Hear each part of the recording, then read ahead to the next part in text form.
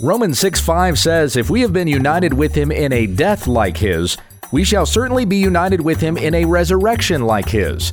This isn't talking about the afterlife, it's talking about this life when we understand the text.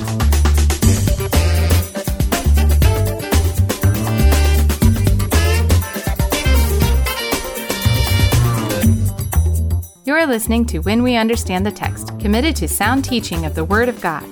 For questions and comments, email whenweunderstandthetext@gmail.com. And don't forget our website, www.utt.com. Here's our host, Pastor Gabe. Thank you, Becky. We continue with our study of Romans chapter 6. And to start out here, I'm going to read verses 1 through 11. The Apostle Paul wrote to the church in Rome, "What shall we say then? Are we to continue in sin, that grace may abound? By no means. How can we who died to sin still live in it? Do you not know that all of us who have been baptized into Christ Jesus were baptized into his death? We were buried, therefore, with him by baptism into death, in order that just as Christ was raised from the dead by the glory of the Father, we too might walk in newness of life. For if we have been united with him in a death like his, we shall certainly be united with him in a resurrection like his. We know that our old self was crucified with him in order that the body of sin might be brought to nothing, so that we would no longer be enslaved to sin. For one who has died has been set free from sin. Now, if we have died with Christ, we believe that we will also live with him. We know that Christ, being raised from the dead, will never die again. Death no longer has dominion over him. For the death he died to sin once for all. But the life he lives to God. So you also must consider yourselves dead to sin and alive to God in Christ Jesus." So yesterday we looked at verses 1 and 2, and verse 1 is not really the thesis of the chapter. Like when you go back to Romans chapter 5, it says, "Therefore, since we have been justified by faith, we have peace with God through our Lord Jesus Christ." And that statement not only summarizes chapter 4, but sets up the rest of chapter 5. Whereas here in Romans 6, the first verse doesn't really set up the argument that Paul is making here, the apologetic that he's laying forth, but rather it's the second verse. By no means is the way that it starts, meaning that we don't continue in sin, making this excuse that, see, I'm demonstrating the grace of God and that I can continue in sin and watch me not go to hell. Okay, no. The Apostle Paul says that is not what we're saying, because a person who continues to live in sin is demonstrating that they have not been saved. They're still enslaved to sin rather than enslaved to righteousness, which is an argument Paul is going to make a little bit later on in the chapter. Remember John 3:36, "He who has the Son has life, but he who does not obey the Son shall not see life, but the wrath of God remains on him." Jesus saying to his disciples later on in John 14, "You will show me that you love me when you obey my commandments." You demonstrate that the word of God is in you when you keep it, when you do what it says. If you continue to walk contrary to the commandments of God, then you are showing yourself to be walking in depravity under God's judgment rather in his grace. So Paul is laying forth very emphatically at the start of this chapter, when we say that you are saved by grace through faith and not of works, we are not saying that you can therefore walk in sin that the grace of God may abound.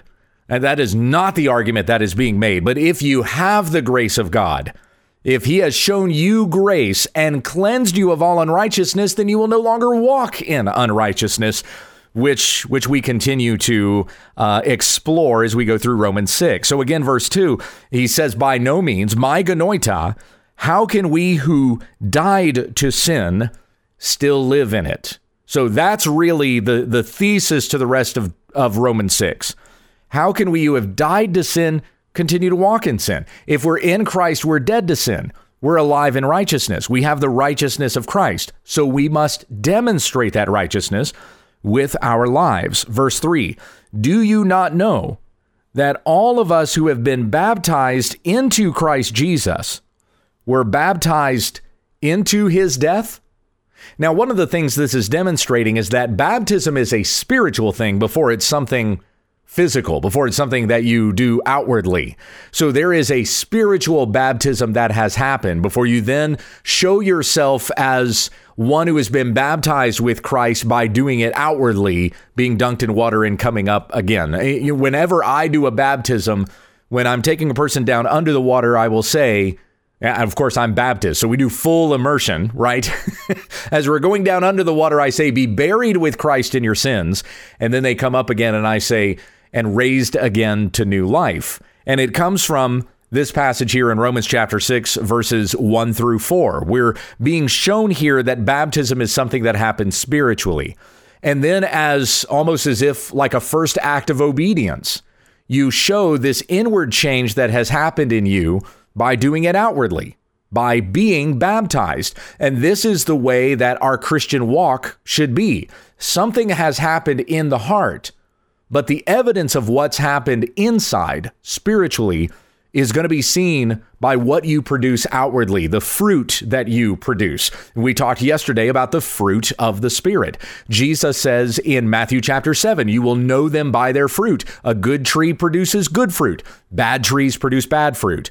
So if you are in Christ, you are going to show the good fruit of that transformation that has happened, the cleansing, the resurrection, your dead spiritual self being raised to new life. This has happened spiritually for you before it's something that you do outwardly. The outward baptism that we practice, it doesn't save anybody. There's plenty of people out there who will say that it does.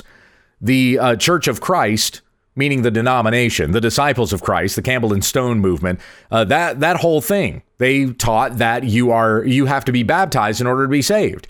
If you don't get baptized, then you are not saved. So you're a pagan until you're baptized, and then it's the baptism itself that saves you. Well, that's salvation by works, and that's heresy, according to what Paul is saying here in Romans, as his argument has been throughout, that we are justified by faith and not by our works. Romans 4:5 again, to the one who does not work but believes in him who justifies the ungodly, his faith is counted as righteousness. Your faith is counted as righteousness, not your baptism.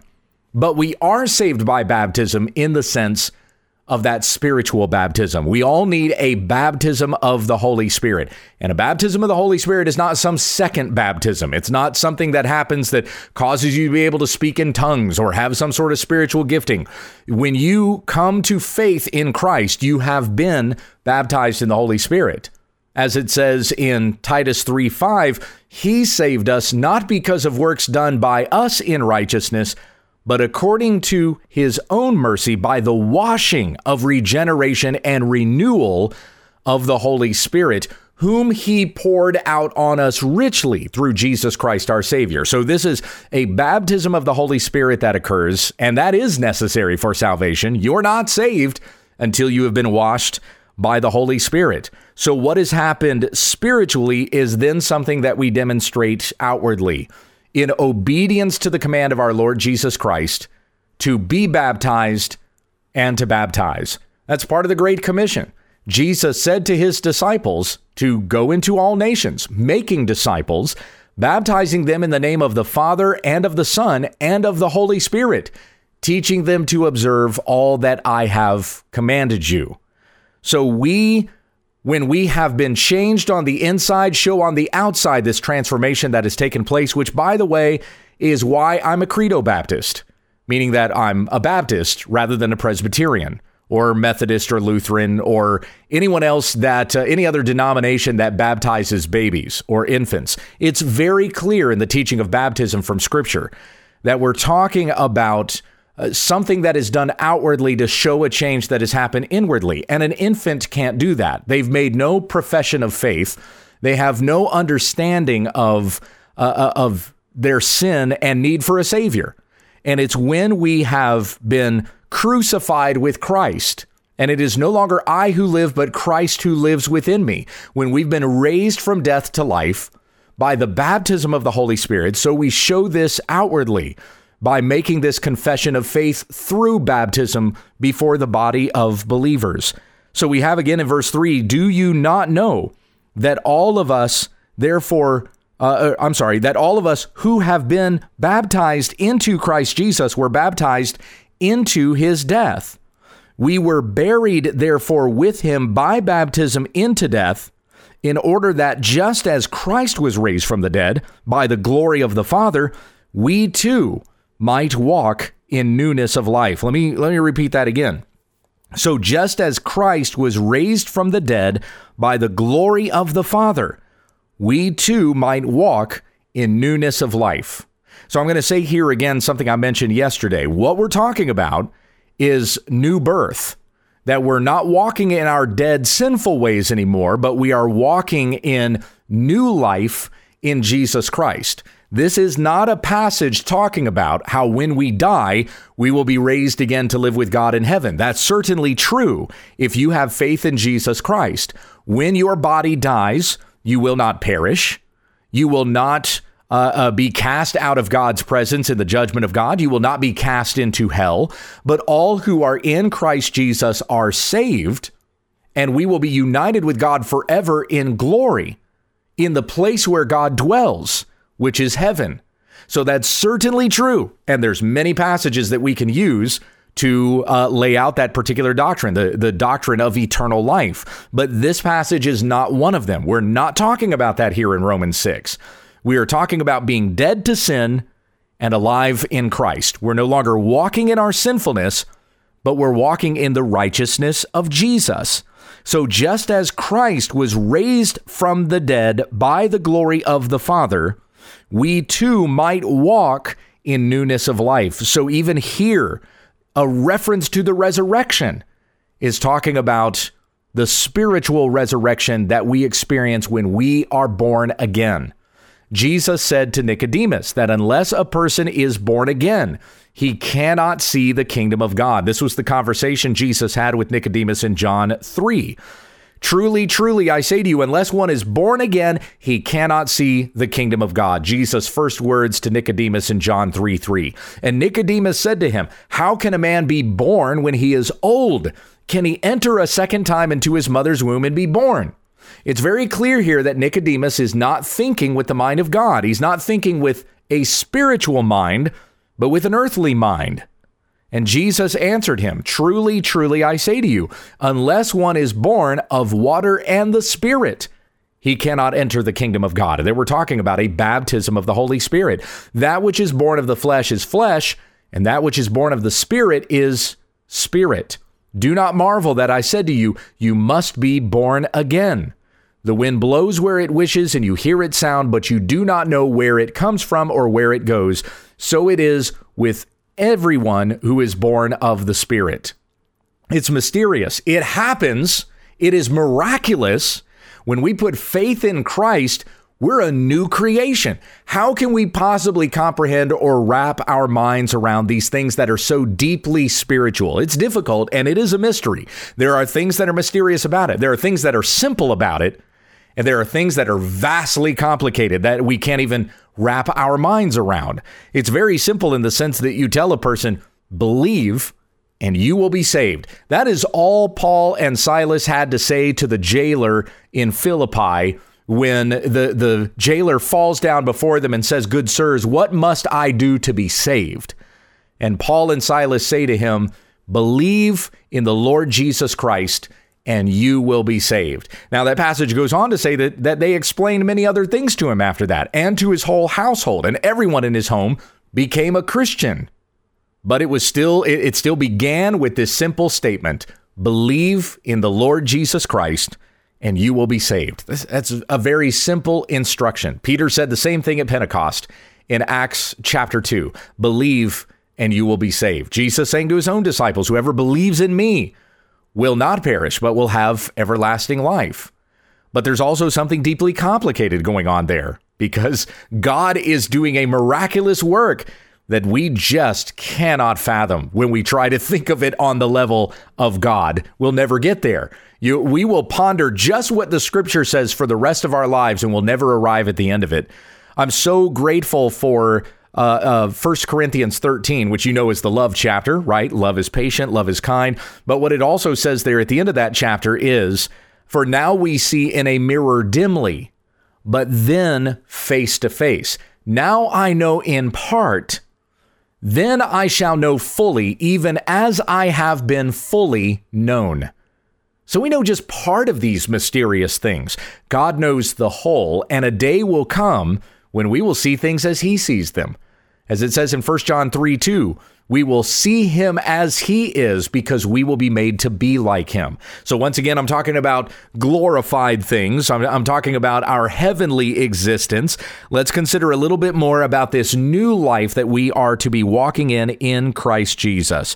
Just as Christ was raised from the dead by the glory of the Father, we too might walk in newness of life. So when you become a Christian, you are raised from the dead. Your dead spiritual self has been given life. You were born physically alive, but spiritually dead. And when you hear the gospel, you are born again, born unto new life. You didn't have anything to do with your first birth. You don't have anything to do with your second birth. It is by the power of God. So we go on here into verse 5, and I was hoping to get to this verse today because this is a verse that has truly intrigued me. For if we have been united with him in a death like his, we shall certainly be united with him in a resurrection like his. Why is this verse so intriguing to me? Because it's in none of my study Bibles. Like the notes, I mean. It's in every Bible that I have, but the notes portion, there's no note at the bottom in any of the study Bibles I have regarding Romans 6:5. I don't understand that.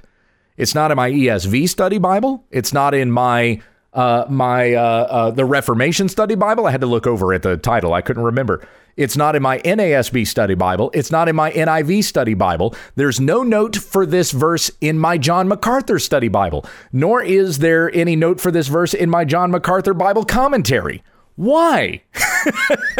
Why have so many commentators skipped over writing a note on Romans 6:5? I thought that was extremely bad. So this verse became more mysterious to me. I wasn't that intrigued by it until I noticed no one was writing a note on it. Why? Why do they go from writing notes on Romans 6:4 to Romans 6:6, but skip right over Romans 6:5? I don't know. Anyway, I just found that extremely curious. I would think that it makes sense in light of what you read in verse 4 and in verse 6. So we go on in verse 6 to read, we know that our old self was crucified with him in order that the body of sin might be brought to nothing so that we would no longer be enslaved to sin. So even though we're talking about death and resurrection in Romans 6:5, we're not talking about our bodily death and then our resurrection into heaven. We're still talking about here dying to sin and being raised again to new life. If we have been united with him in a death like his. Interestingly enough, if you've been following along with me in your King James Bible, you might notice that in the King James it says, for if we have been planted with him. Now, I looked up a number of scholars who break down the Greek in this particular passage, and they almost unanimously agree that planted is not the right translation of that word. So if we have been planted with him in a death like his, but they also go on to say that a right translation of that word would be grafted. So like you have two branches that are grafted together, or you take a branch and you graft it onto a plant, a healthy branch, so that it produces buds, that sort of thing. Anyway, grafted would be the better word, but Paul is not shifting metaphors here. So we shouldn't think that grafted is the word as though to apply to planting. We're still talking about baptism. So therefore, the right translation of that word, and I guess if I knew my Greek grammar better, I would be able to explain this better, but the right translation of that is rather united. It's not planted, it's not grafted, but it's being united. Grafted was the best word that Paul could use, but what he's specifically saying is that we're united. If we have been united with Christ, if we become one with Christ in a death that is like his, again, Galatians 2:20, I've been crucified with Christ, and it is no longer I who live, but Christ who lives within me. I've put myself to death. I've put my flesh to death. As we read yesterday in Colossians 3:5, put to death what is earthly in you. So no longer wanting to walk in the earthly pattern or the fleshly pattern of ourselves, chasing after the desires of the body and the mind, but wanting to pursue the things that are pleasing unto God. If we've been united with him in a death like his, we shall certainly be united with him in a resurrection like his. There is a fellow by the name of Charles Ellicott. He was an Anglican minister, an academic, and wrote a commentary. In fact, you can find in many online sources. It's Ellicott's commentary for English readers. And here is what Charles Ellicott said about this particular verse, Romans 6:5. He said, this conformity, this unity that we're talking about here means, of course, dying to trespasses and sins, being completely removed from the sphere of their influence and entering a new sphere corresponding to the glorified life of the Redeemer. The Redeemer, capital R, being Jesus. So we're entering a new sphere of life that corresponds to the glorified life of Jesus.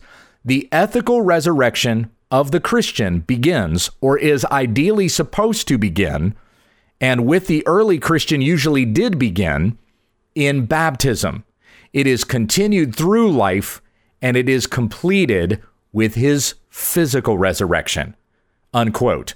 So that's Charles Ellicott on this kind of resurrection that we're talking about. We've been raised to new life, but in being raised to this new life, there is the promise of eternal life. So it's not like the picture of eternal life isn't here at all, but we're not just talking about that. We're more specifically talking about walking in righteousness, the righteousness of Christ that has been imputed to us by faith in him, believing that when he died on the cross for our sins, he died in our place, and by faith in him, we crucify our sins on his cross. It's like our sins are imputed to him, and we die with him.